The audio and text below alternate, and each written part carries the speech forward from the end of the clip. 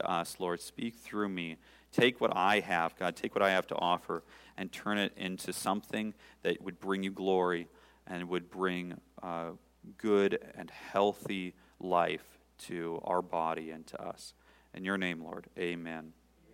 Amen. All right, so today we celebrate, along with the entire Christian church, the day of Pentecost. And Pentecost is sort of like the church's birthday. It was about 1,986 years ago that the body of Christ, the church, was founded at Pentecost when the Holy Spirit descended in Jerusalem. And we're going to be reading that story. So if you would turn there with me to Acts chapter 2, if you have your Bibles. This is sort of like on your birthday, if your parent ever brought out your birth video and made you watch it. We're going to be reading this every year on Pentecost. This is our birth video. This is the exciting moment. So I'm going to read this to you. This is Acts 2. It says, when the day of Pentecost had come, they were all together in one place, all the disciples of Jesus.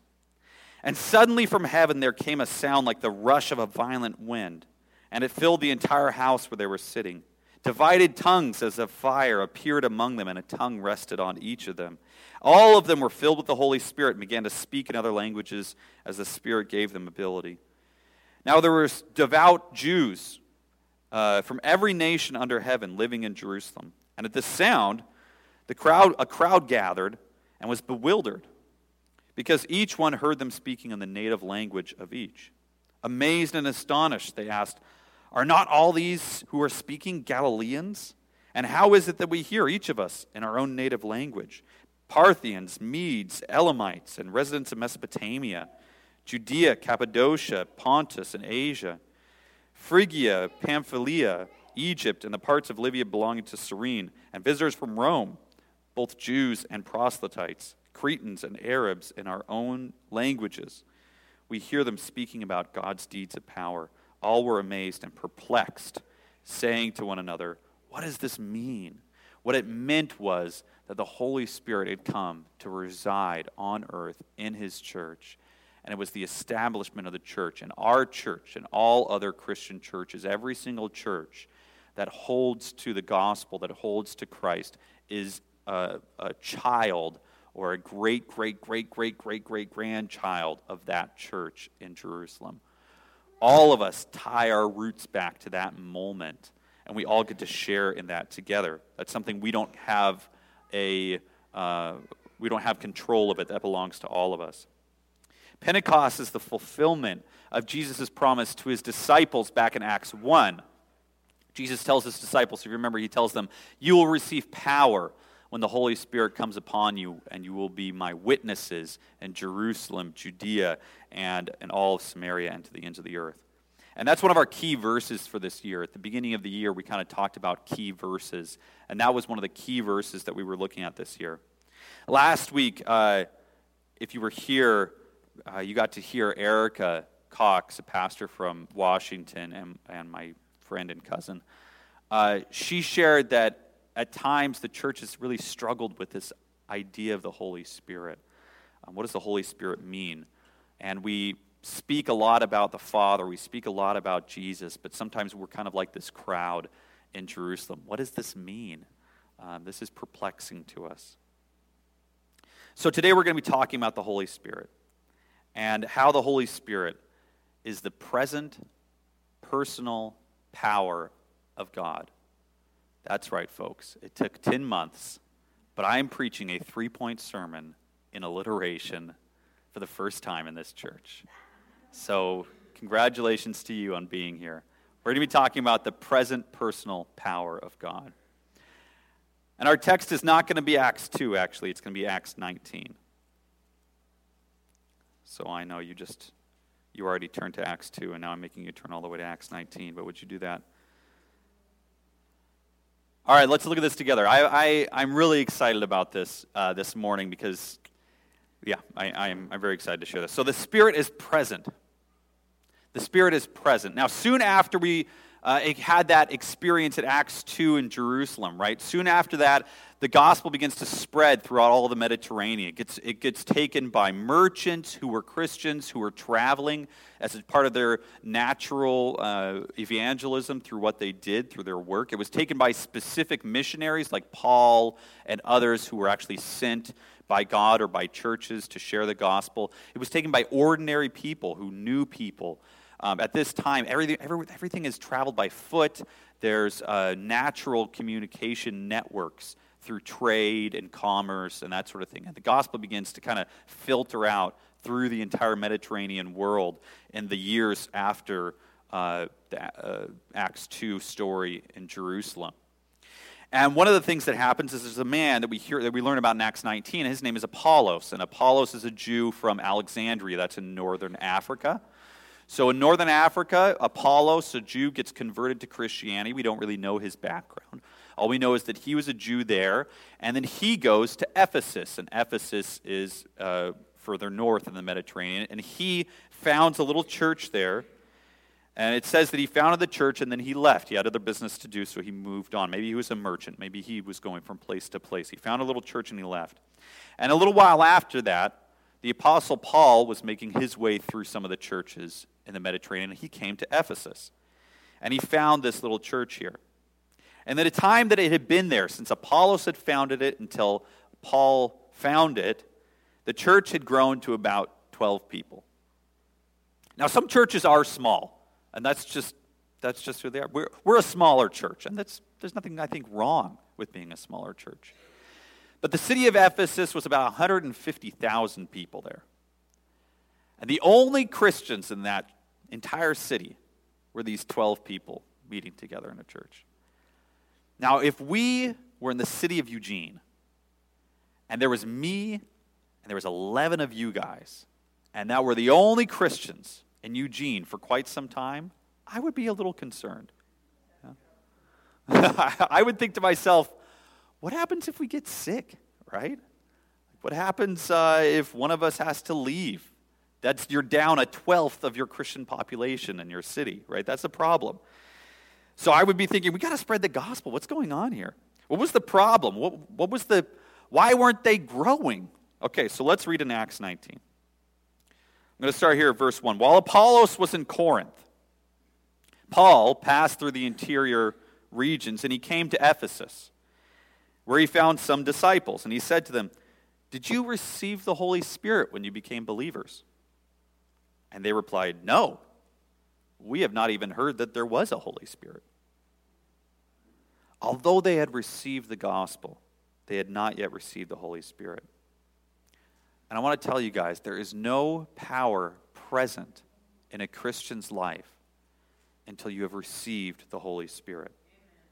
It's the presence of the Spirit that makes a difference in the life of a believer. Last week, I really believe that we heard a prophetic word from Erica. And this is what I heard from her. She said, it's the fruit of the Spirit that prepares us for the outpouring of the gifts of the Holy Spirit. So let's look at that verse in Galatians. Paul says the fruit of the Spirit is love, joy, peace, patience, kindness, generosity, faithfulness, gentleness, self-control. He says there's no law against such things. And those who belong to Christ Jesus have crucified the flesh with its passions and desires. If we live by the Spirit, let us also be guided by the Spirit. So it's living by the Spirit. It's being guided by the Spirit, which produces the fruit of the Spirit in our lives and prepares us to receive the gifts of the Spirit. It's the presence of the Spirit of God. If the presence of the Spirit of God is not in your heart, you cannot produce the gifts or the fruit of the Spirit. Can you think of anyone in your life? Can you think of somebody that you have known in your life who was guided by the Spirit, who lived by the Spirit? I think of my grandma Agnes, and she was a woman who just being around her put you at peace. Have you ever known somebody like that, where you just get around them, it seems like they have an aura of peace about them? And it just seems like even if you're concerned about something, you're anxious about something, when you're in the presence of this person, things just calm down. That is the presence of the Holy Spirit. That's the Holy Spirit being present in their life and you experiencing that. My grandma wasn't outspoken. Hers was a quiet evangelism. I never saw her exorcise a demon. Never heard her preach and pray in tongues. She wasn't Pentecostal at all. But there was something peaceful about her presence. Something holy about her presence. It was the fruit of the Spirit that pointed to the presence of the Spirit in her life. We need to look to our elders because I think it takes some time to develop that presence of God in your life. So we look to our elders to see that, to be examples of that for us. But I wonder if you can think of somebody in your own life who you've known who had the presence of God about them. Brothers and sisters, I don't really care if your church has programs that rival Disneyland. If you got a kickin' youth group, I don't care. I don't care if your Christian spirituality has grown to such a point that you've memorized all the lyrics of every Michael W. Smith song. And you've been to Ignite the Fire every year since 1985. If the Holy Spirit is not present in your life, your spirituality, your church, your ministry will be devoid of life. Because it's the presence of the Holy Spirit. It's the presence of the resurrected Jesus through the Holy Spirit that brings life to people. So number one, the Spirit of God is God present with us. Number two, the Spirit of God is personal. So it says here, and Paul learns that they don't have the Spirit, and so they are baptized into the name of Jesus. And then it says in verse 6, when Paul laid his hands on them, the Holy Spirit came upon them, and they spoke in tongues and prophesied. Altogether there were about 12. If the Father is God out there, and the Son is God with us, the Holy Spirit is God in us and upon us. The Holy Spirit is God within us. And I'll be honest with you, when I was writing this sermon this week and putting it all together, this was the point that God gave me the point before he gave me the explanation of it. Sometimes a sermon is a process. You get the notes, and then God kind of develops the background of it. And so this particular one, Holy Spirit is personal. Well, God, that was a hard one for me this week. I was digging with that. And it did not strike me until, honest, last night. And I'm so glad Pastor Lupe is here because it was at her church last night. We got to go to the Hispanic church to meet to the Congregational church, and it was a wonderful time. Thank you so much again for having us there. And it was there, I remember during worship, I was praying and I was worshiping, and it was in Spanish, which I know a little bit of Spanish. And one of the songs I did recognize, so I was able to sing it in English. But for the most part, I spent the time just praying because prayer is also an act of worship. And I found in my spirit being stirred up to pray for breakthrough for this church, right? Being stirred up that there's something that needs to just push through. And so I began to pray, and I began to pray in the Spirit. I began to pray in English, and I prayed about this issue. And then it kind of struck me. The Holy Spirit really spoke to me. And I thought to myself, why am I so concerned about this church? I don't know these people. I mean, I know Lupe, I know Arturo, but I don't know any of these people here. What is it that's making this such an issue for me? Why is this such concern for me? And I realized that the Holy Spirit personalizes things that shouldn't be personal to you. He makes them important. I had no reason in myself to be concerned, but because God was concerned, he made his concern personal to me. Yeah. The Spirit of God makes God personal to you. And when God is personal to you, then the concerns that God has become your concerns. The desires that God has become your desires. And suddenly it makes sense to pray for people you don't even know because God knows them. And the Holy Spirit is making their concerns personal to you.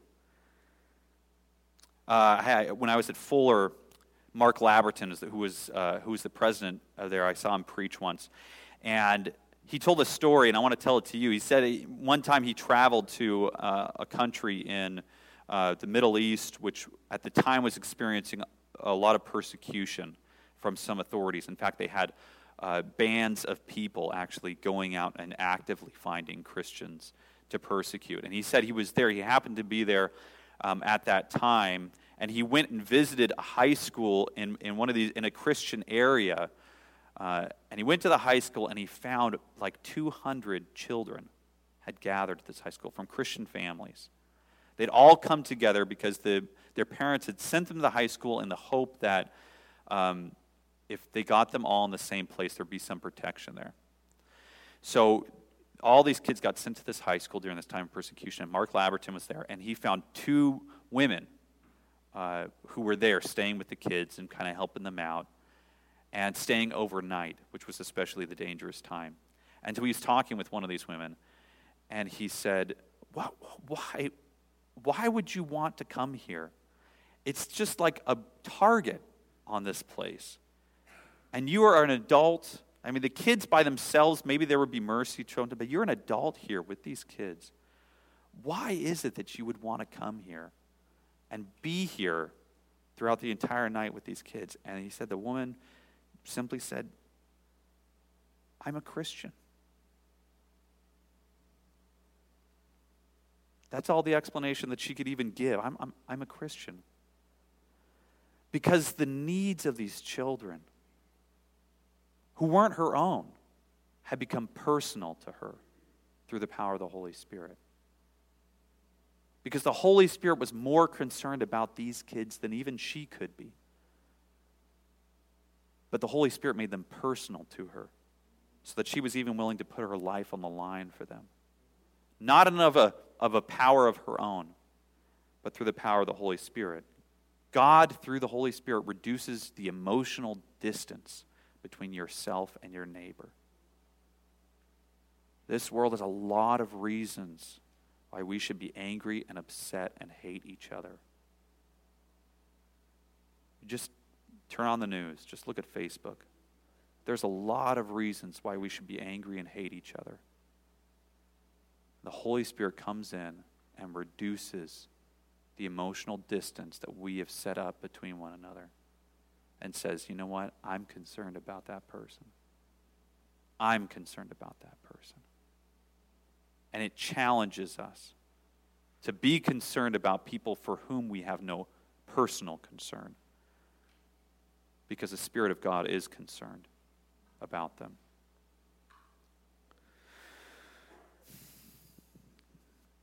Your capacity for love will increase when the Spirit is present, because the Spirit of God makes the love of God personal to us. The Spirit is the present, personal power of God. Let's read on. This is now after they have received the Holy Spirit. In verse 6, Paul laid his hands on them. The Holy Spirit came upon them. They spoke in tongues and prophesied, and altogether there were 12. And now in verse 8. He entered the synagogue and for 3 months boldly spoke out and argued persuasively about the kingdom of God. And when some stubbornly refused to believe and spoke evil of the way before the congregation, he left, taking the disciples with him, and argued daily in the lecture hall of Tyrannus. This continued for 2 years, so that all the residents of Asia, both Jews and Greeks, heard the word of the Lord. In 2 years' time, not only had they been able to preach to the entire 150,000 people living in Ephesus, but every person who traveled through, every outlying village, the entire region, had heard the gospel. Verse 11, God did extraordinary miracles through Paul, so that when the handkerchiefs or aprons that had touched his skin were brought to the sick, their diseases left them and evil spirits came out of them. Handkerchiefs is, just as an interesting historical note, when the healing movement began in the 1880s and 1890s here in the United States, it had been preceded by some healing movements that began in Germany and in Austria. But when it hit here in the 1880s, 1890s by a man named Charles Cullis in the Northeast, handkerchiefs were also used for healing. if you were sick, you could send a handkerchief by mail to Charles Cullis or the church that he was working in or another healing movement, and they would pray over it and send it back to you, and it would produce healings. And in fact, when I was in Los Angeles for school, I had the privilege of working for a bit in the archives of Life Pacific College, which is our university that's a part of the Foursquare Church. And in the archives, I actually found a handkerchief that had been prayed for by Amy Silver McPherson for somebody for healing, and back in the 20s or 30s. So it was something that continued for a while. So it's not, it's an old thing, but it's something that actually happened even less than 100 years ago, which is really exciting. Verse 18, let's go on here. Also, many of those who had became believers confessed and disclosed their practices. A number of those who practiced magic collected their books and burned them publicly. When the value of these books was calculated, it was found to come to 50,000 silver coins, which equals several millions of dollars, upwards of about $6 million in today's currency. So the word of the Lord grew mightily and prevailed. If you had told those dozen believers that in 2 years, their ministry would be responsible for reaching every single person in the surrounding region, including miraculous healings, including people confessing their sins and coming to Christ, including the people who were the religious icons of the day, the magicians of the day, giving millions of dollars of their merchandise to the flame because they've experienced such a conversion. That dozen people, they'd look at you like you were crazy. In 2 years' time, there's 12 of us. Actually, there's 11. Frank is sick this week, How would you expect? Nobody here even knows we exist. 12 people here. What made up the difference? How was this small group able to command such a ministry? Was it because the Apostle Paul was just a really persuasive speaker? He was just such a cool guy. People saw him and they were like giving him millions of dollars. No, absolutely not. The Spirit of God is the power of God. Power for changing lives. Power for freedom from sin and addiction. Power for healing. Power for gifts. Power to produce fruit that will last. But you will receive power when the Holy Spirit comes upon you, says Jesus. Church, I see the busyness of our lives, the busyness of our ministries, and I think about a cruise ship stuck on a sandbar sometimes. And when I say church, I mean all of us, the entire church, not just specific to us. Sometimes I look at us like a cruise ship stuck on the sandbar, and we rev our engines as hard as we possibly can to remove ourselves from stagnation, to produce some sort of growth. Push as hard as we can. And all we do is get more and more stuck. The more that we do, the harder that we try to produce fruit in our lives, the more and more difficult it becomes. But if you would just wait for the tide, if you would just wait for the tide, if you would wait upon God and rely upon the power of the Holy Spirit, it would produce a change you could not imagine in you and in the people around you. The Holy Spirit is the power of God. For the past several weeks, we've been hearing from different people, myself, Chuck, Erica, about how the Spirit is present in your life in a slow, plodding, day by day, every day movement. I hope you have been listening, because none of us collaborated on that topic. We just all were preaching on it. So God is trying to say something. Listen. It's not just about the miracles and the healings and the excitement and the gasoline. Right? Don't you understand? Every time you resist temptation, every time you decide to speak the truth when it would be more convenient to tell a lie, every time that you pray, every time that you open up Scripture and listen to God, whenever you stand up for the weak or those who are being oppressed, you are activating the Spirit of God's power in your life. You're tapping into something else. And if you don't tap into that for the normal, everyday process of resisting temptation, of praying for those around you, of working your faith out, then how could you expect the Spirit of God miraculously to show up in the huge explosion of faith that we would expect to see? It's that daily, everyday relationship with the Spirit of God that makes the power of God available to you. It has never been about your own personal ability. It is about your personal availability to the Spirit of God. Are you available to the Spirit? And I got to admit to you, church, that oftentimes as a pastor, I struggle with that idea because I struggle with my own effectiveness. God, I want to be more effective. Was that sermon effective? Did I get it across how I wanted to? Are my prayers helping? Or is my counsel holy? Am I being effective for you? God reminds me of Moses, right? You know the story of Moses. Moses sees a burning bush.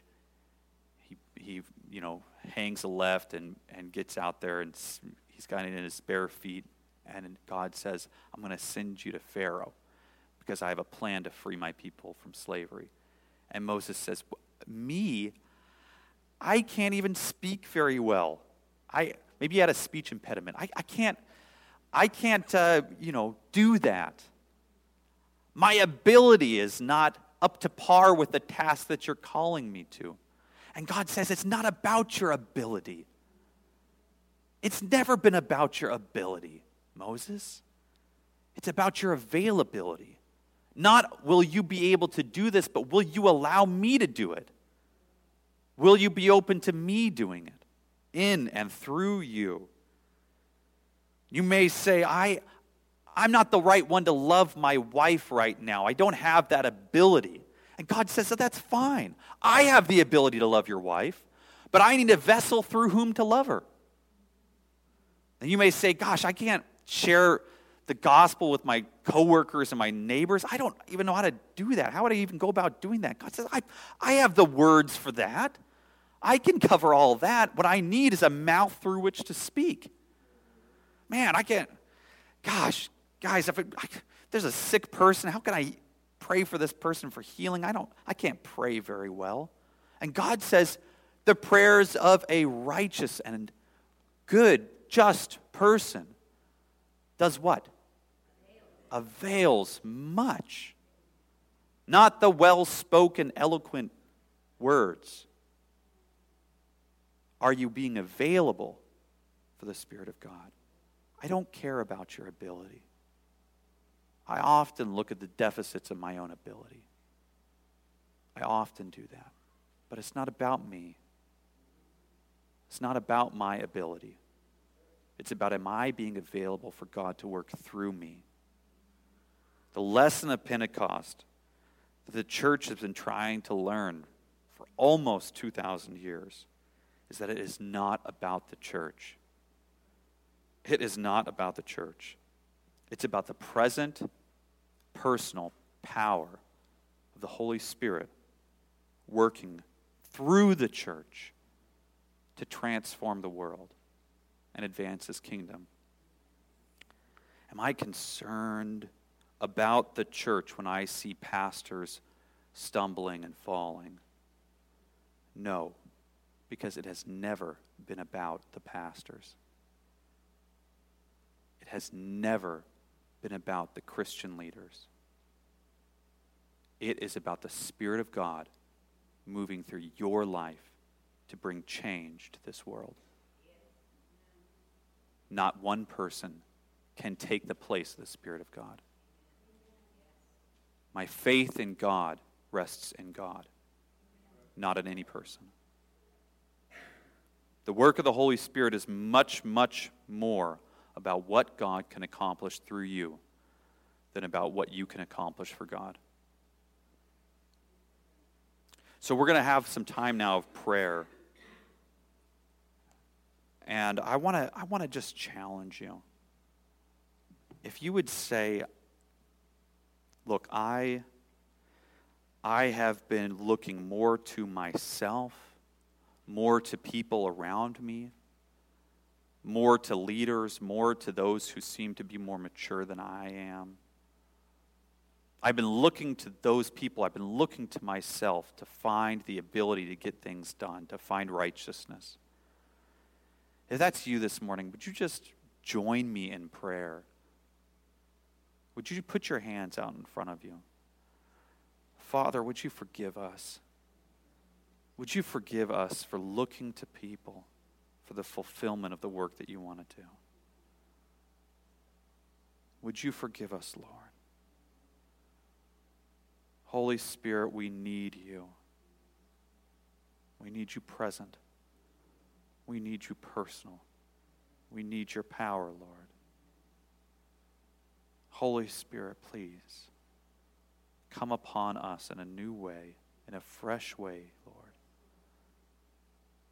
Do among us your work, O Lord, not for our own glory, not so we can prove something to the people around us or to our city, but simply for the fact that we love you and your concerns for this city, for this people, for our families, have become our concerns. Do the work through us, Lord. And Lord, right now I lift up our community to you. Jesus, I lift up, we as the church, not just me, we as the church here on Pentecost, we lift up our community to you. We are the ones who are going to stand in the gap between you and our community and lift them up. We are the ones who are here calling you forth, calling you out and say, God, would you come and heal our community? I pray right now that your righteousness and justice would not take second seat to your grace and mercy, nor would your grace and mercy take second seat to your righteousness and your justice. But God says, I am the righteous judge who will bring peace through grace and mercy. Lord, you are the judge of every one of our hearts.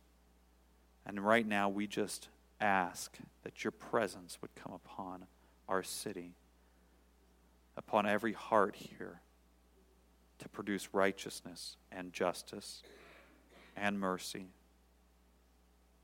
Lord, give it to us in full abundance. Pour it out on us, O Lord.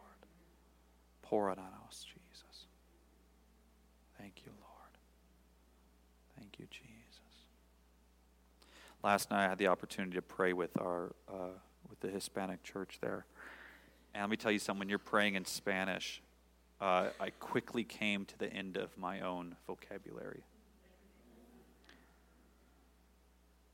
I think I prayed Nombre de Jesus over and over and over again. Fuego de Dios, Fuego de Dios. That's about as far as I got. Let me tell you something. All the time I hear from people, I don't know if I can pray effectively. I don't know. Guys, it's not about that. It is not about that.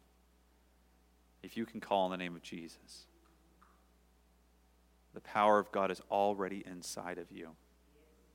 The Spirit of God is already inside of you to produce the kind of change that you need to see in this world. So let's end in prayer. What we're going to do is we're going to end here in prayer, and then we're going to have, I'm going to be up here, maybe Debbie will be up here as well, just the two of us, and we'll be available if you need prayer, if you need somebody to agree with you in prayer, please come up and we'll pray with you. But we're going to end our time here with a prayer and a benediction. Lord, we come before you knowing that we do not have in and of ourselves the ability to change in the ways that we know we need to change. So, Lord, would you come and be present in our hearts and in our lives? Would you equip us with your Spirit? And Lord, if there's anyone here right now who says, I do not know what that means, I do not know what you are talking about, Either one, because you have never accepted Jesus in your heart, or two, because you have never truly accepted the Spirit in your life. I want to pray with you. If that's you, would you just pray in your own heart and say, Lord, I want to open my heart up to you. Jesus, I need to be a part of you. Come and dwell within me, Lord. And if you're somebody here today who says, I don't feel like I've ever fully opened myself to the Holy Spirit, would you just open yourself right now, open your heart, and say, Lord, come. Come, Holy Spirit, into my life. Come, Holy Spirit, in the abundance of your present personal power. Come and effect the change needed in my life. And Lord, I lift up this church to you. And God, I don't know how many more years you have for us. But even if it's another 1,986 years, we will still be here. Because you are with us, Lord. Thank you for your presence. Would you go with these people? Be with each of them throughout this week, Lord. Guard their hearts, Lord. And be with them. And now to him who is able to keep you from falling. To him who is able to keep you from falling. And to make you stand without blemish in the presence of his glory with rejoicing. To the only God, our Savior, through Jesus Christ our Lord, be glory, majesty, power, and authority before all time, and now and forever. Amen.